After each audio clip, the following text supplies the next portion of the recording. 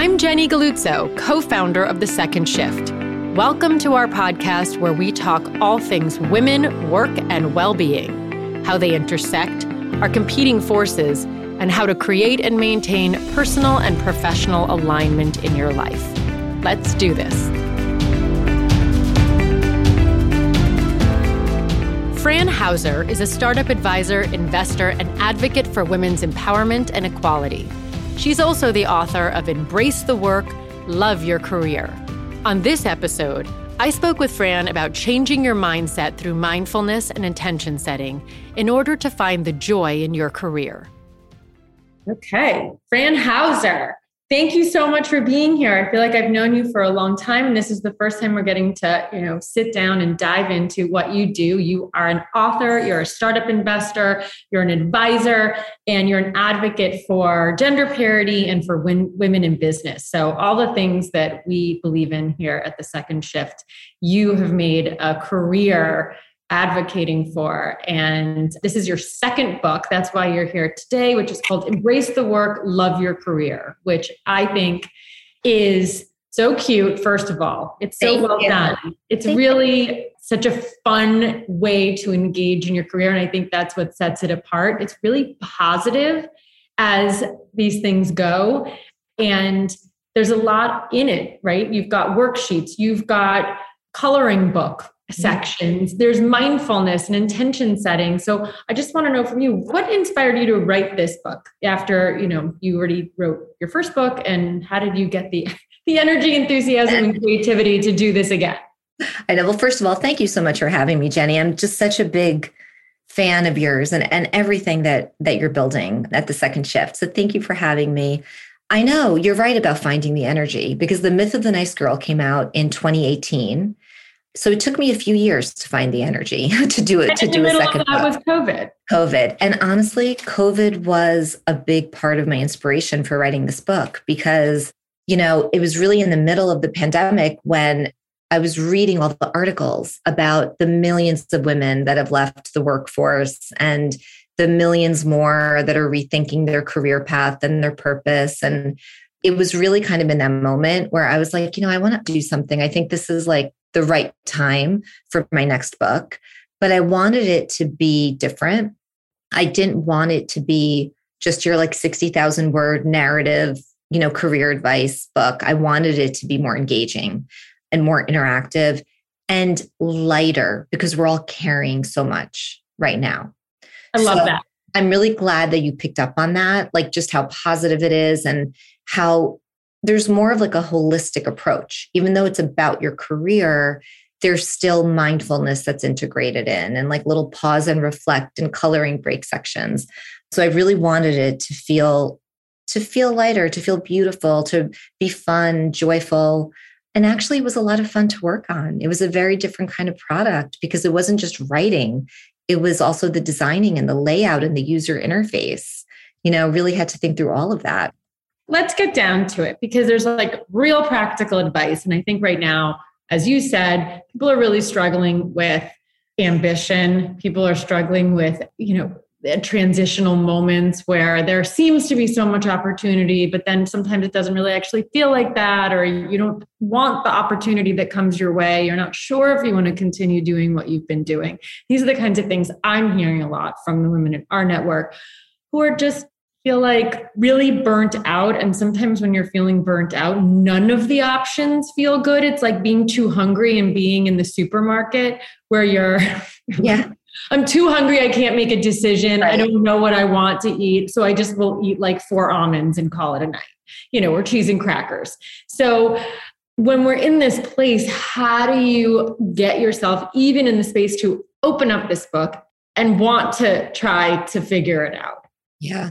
Well, it's interesting. I like to use the analogy. It's funny that you brought up food, because I like to use the analogy of a food cleanse. When we set aside 5 days or 7 days or whatever it is to go through a cleanse, this is a very similar process. It's really giving yourself the time, and it's such a gift. But if you give yourself, there's 6 sections in this book.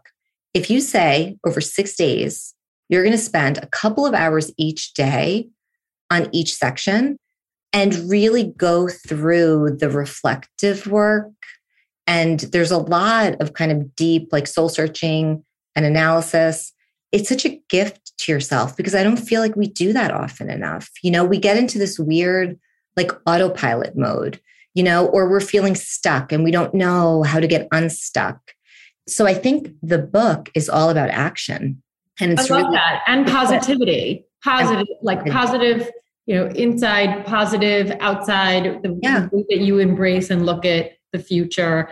So starting off, there's 6 sections, as you said. Yeah. What are the 6 sections? Yeah. So the 6 sections are, the first one is called Fall in Love with Your Career. So this is really all about tapping into what is it about your current role, or maybe your most recent role, if you're in transition. What is it that's really like working for you? Because it's very easy to focus on what's not working and to focus on the negative.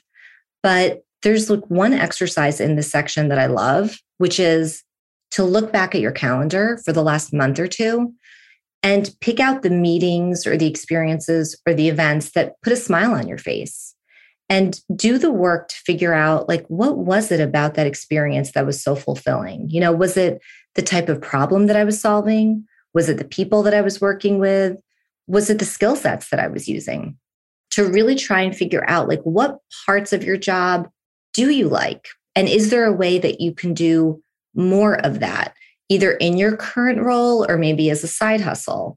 But again, starting from a place of positivity and really like trying to lean into that. So there are a bunch of exercises in that first section that are about kind of having you think through, like, what you love, what's the work that you dread, what's not working for you.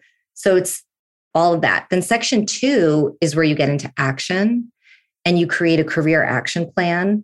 And this is where you really get into goals that are not just about your current job, but about your career in its entirety. So like really thinking about your network, thinking about your personal brand, thinking about your skills, and where do you want to invest time to really level up in those areas.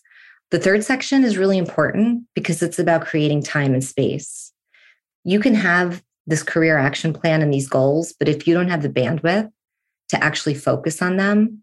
So I love this section. I feel like it could be its own book because it's all about setting boundaries and really being relentless, about protecting your time. And the other 3 really quick, and then we can go deeper if you want. Section 4 is Know Your Value, which is all about confidence. Section 5 is Building Your Dream Team. And section 6 is Reflecting and Resetting. So that's really like the mindfulness piece. Okay, let's go into, I have questions in each section because I think each one is so valuable, and the nuggets of wisdom. And then you have exercises in each section. You have a mindfulness piece to each section. So, but in particular, I want to start with boundary setting.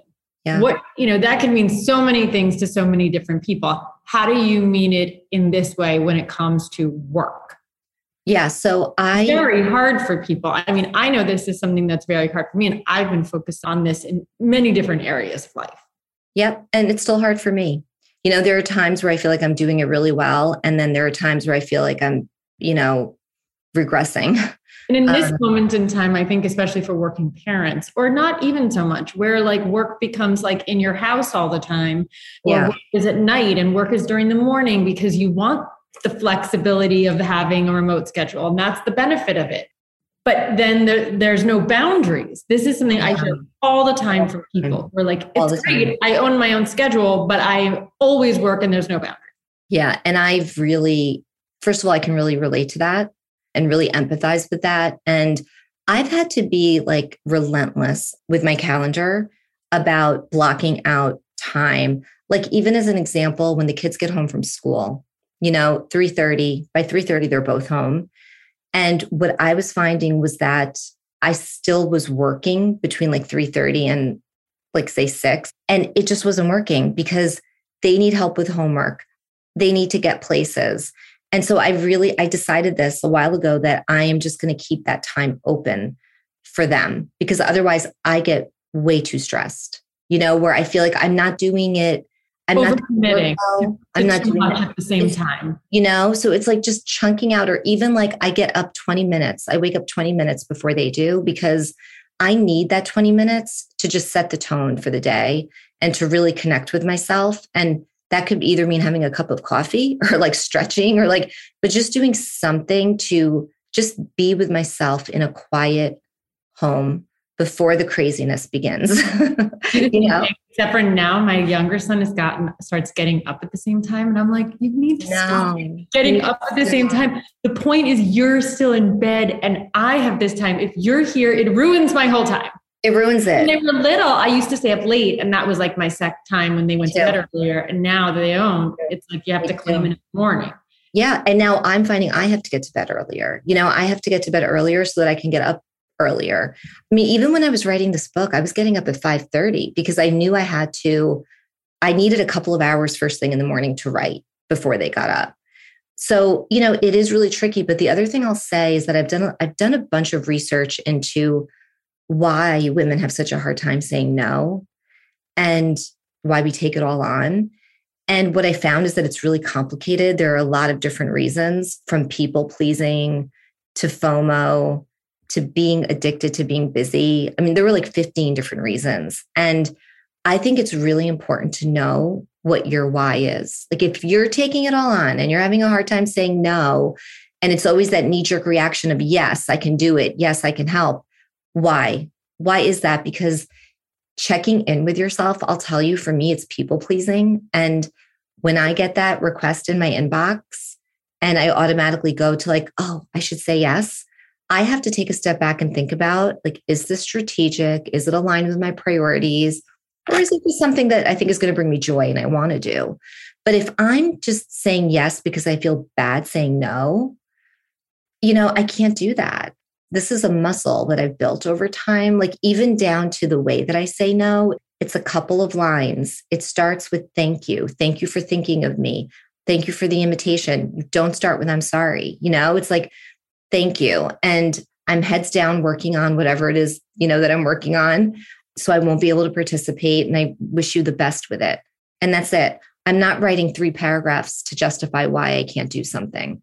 So like the saying no is really important in terms of protecting your time, because I know that's my Achilles heel.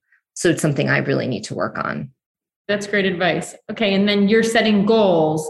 You call it RBG, not Ruth Bader Ginsburg. Totally a nod to Ruth Bader Ginsburg. Shout out to Ruth Bader Ginsburg. Right. Let's give her a little shout out. I mean, so amazing. Incredible woman. Yes. The reason why I call them RBG, so it stands for really big goals. And the idea is that, it's very easy to get mired in your day-to-day to-do list, and the minutia and everything that needs to get done. And by the way, like there's stuff, it just has to get done. We all have that.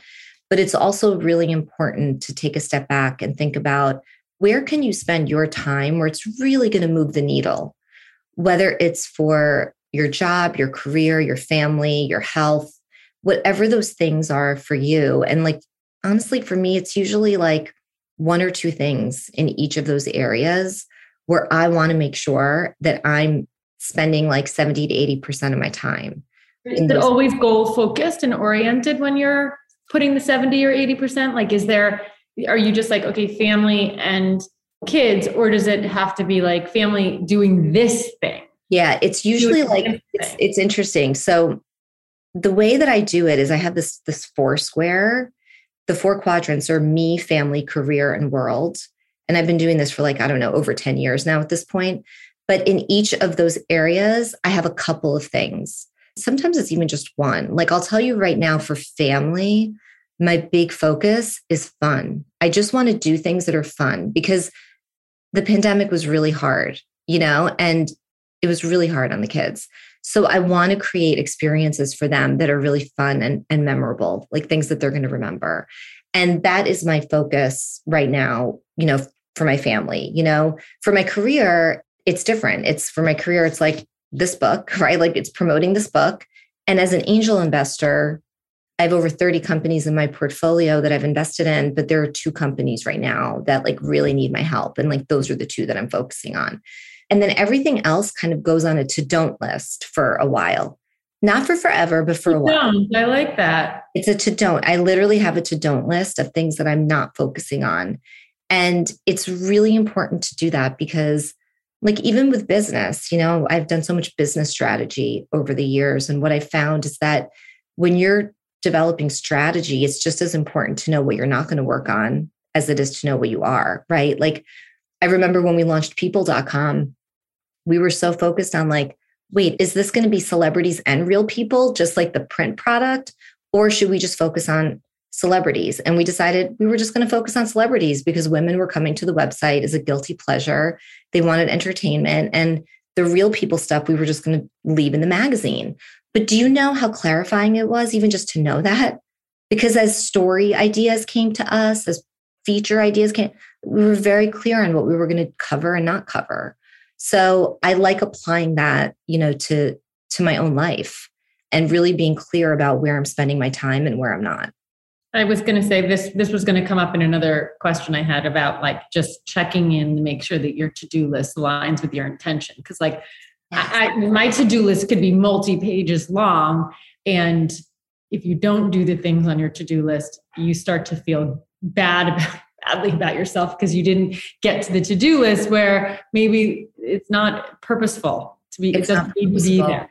I agree in terms of reviewing your to-do list against your intentions, your priorities, your goals, whatever you want to call them.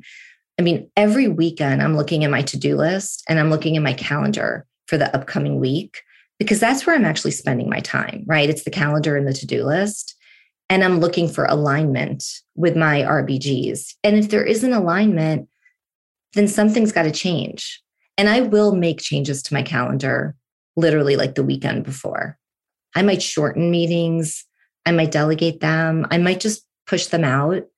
I think it's really important to be intentional. I started doing this, and it's not something I used to do very well. We used to say yes to a lot more, professionally and personally.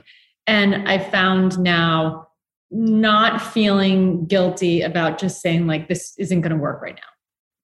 Yeah. I just can't make this thing happen right now. Like it's right now. Too many things. Sorry. Yeah. Right. Not even sorry. Just we'll talk in July. We'll talk in July. And that's the thing too, that I think Jenny's really important is it's not no for forever, because that makes people feel like uncomfortable. Like, oh my gosh, if I'm saying no, like it means that maybe in a few months, it might be the right time. Right. But it's no for now. Yeah. And it's empowering to do and say that. And then I want to talk about like the know your value part. Mm-hmm. Of confidence piece, the piece of like what you were talking about, perfectionism. What do you think in your research or in your own life, what holds people back from making people often have the to-do list and they often have the real big goal and they have all of these things that they want, but then acting on it, making really happen for themselves, feeling that they can do it. There's like a gap in there that there's a gap. They don't activate on. One of the most interesting pieces of research that I came across when it comes to confidence is, I don't know if you've heard of this piece of research. It was done by Hewlett Packard. And basically what they found was that men will apply for a role if they have 60% of the qualifications in the job description, whereas women feel like they need to have 100% of the qualifications. And I know like this is something that I've struggled with over the years. I'll never forget when I was at AOL and this job opened up at Time Inc. that I was so excited about. It was basically like a liaison between AOL and Time Inc., both divisions of Time Warner, to come up with new products and new business opportunities. And when I saw the job description, I was so focused on the fact that I didn't have magazine publishing experience. That's all that I could focus on. And I felt like I wasn't qualified. And it took a male colleague of mine to say, Fran, you're perfect for this job. Like you're creative, you have digital, you don't have print, but you have digital media experience. And you're so good at bringing people together and making connections, like connecting the dots. You have to go for it. And I have to tell you, like, I did go for it. I got the job. I ended up working at Time Inc. for 10 years. elevated up to president of digital. I was running a big division of the company. And I literally was not going to go for that job because I was so focused on what I didn't have instead of focusing on the qualifications that I did have. That moment was such a wake-up call for me, because that's how it's sort of like the way that our brains are wired.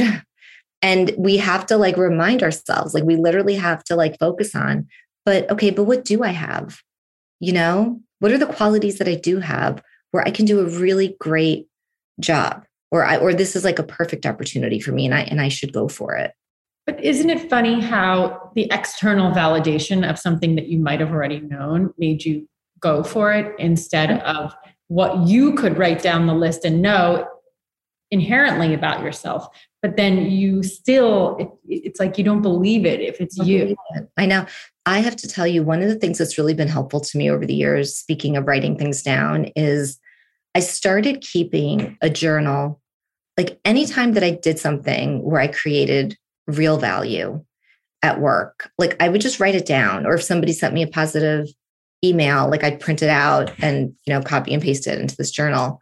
And for me, when I'm feeling that lack of confidence, that imposter syndrome, whatever it is, I literally go back and I look at my journal. I just flip through the pages and it's just a reminder to me of what I'm capable of. It's a reminder of you're capable of great things. You're capable of doing great work. And it's I literally have to sometimes see it in writing, see it in writing.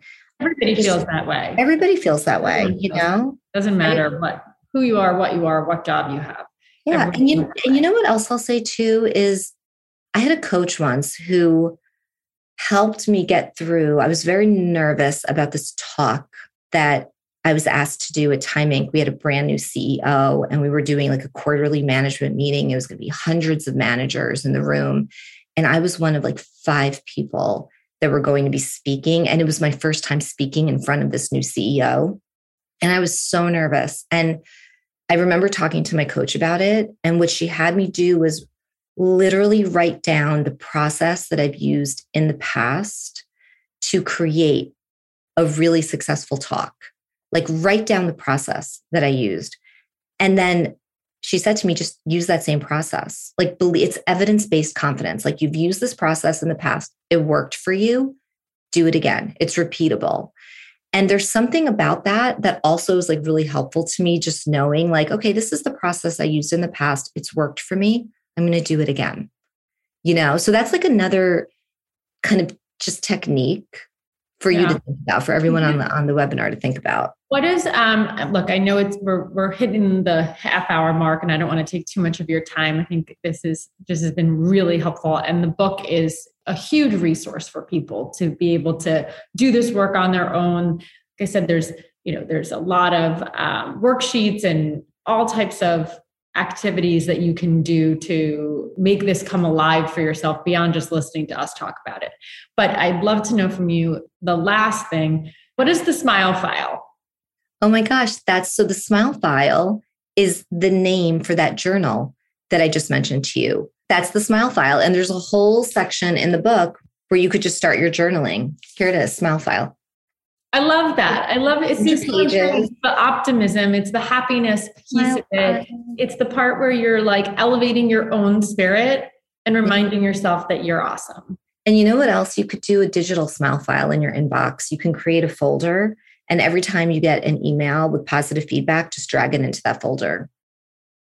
I love that. I have friends that do the that. mindfulness aspect of this book too. And how did you come to bringing that in? Because that's not something that you often see in career books. Yeah. Well, one of my very best friends in the world, Patricia Karpus, created a meditation app called Meditation Studio, which is an incredible app. It's, very short guided meditations.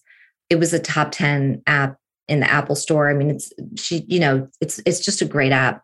And having her in my life, she's the one.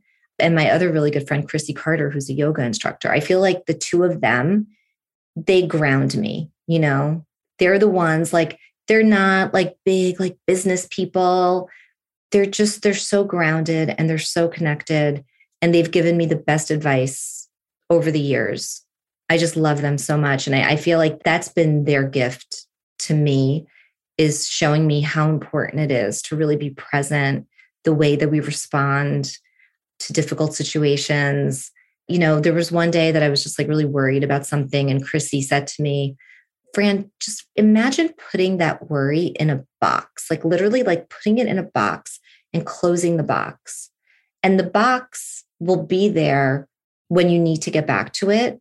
But for right now, just kind of leave it there, and she'll say things like that to me. And I'm like, oh my gosh, like, where it really, these little like techniques have made such a difference in my life when it comes to being intentional and being mindful and being present. And, if you don't have that intentionality, how do you go through your career?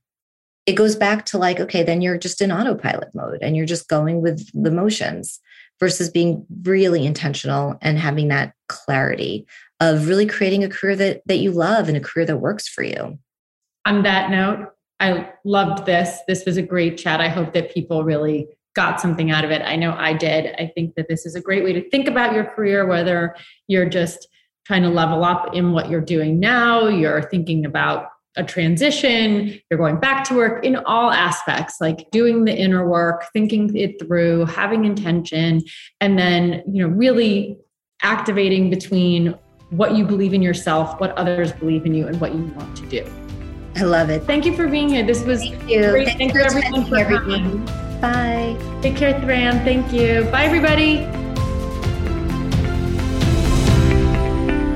Thank you so much for joining the conversation. For more, you can follow along at thesecondshift.com. Please rate, review, subscribe, and help us make work for you and for all women.